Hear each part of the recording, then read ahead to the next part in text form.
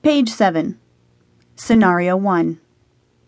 An exemplary morning in the life of a non-UE's Earth citizen. 7:30 to 10:43 a.m. Election Day 2020. Jane opened her eyes to a glorious morning. Although it was November in Denver, it was one of those Colorado blue sky days, with nary a wisp of a cloud in the sky, and the sun's innumerable photons magically reflecting from the brilliant snowy caps of Mount Evans and Long's Peak. Jane glanced at the nightstand clock radio as she rubbed the sleep out of her eyes.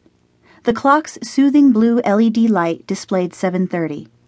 Although recently unemployed, Jane had a busy to-do list on her smartphone calendar. The to-do list read, 10 a.m., job interview, Brown Palace, downtown Denver.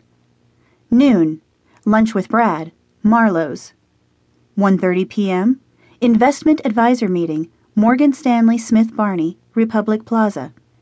3 p.m., internet voting and shopping, home.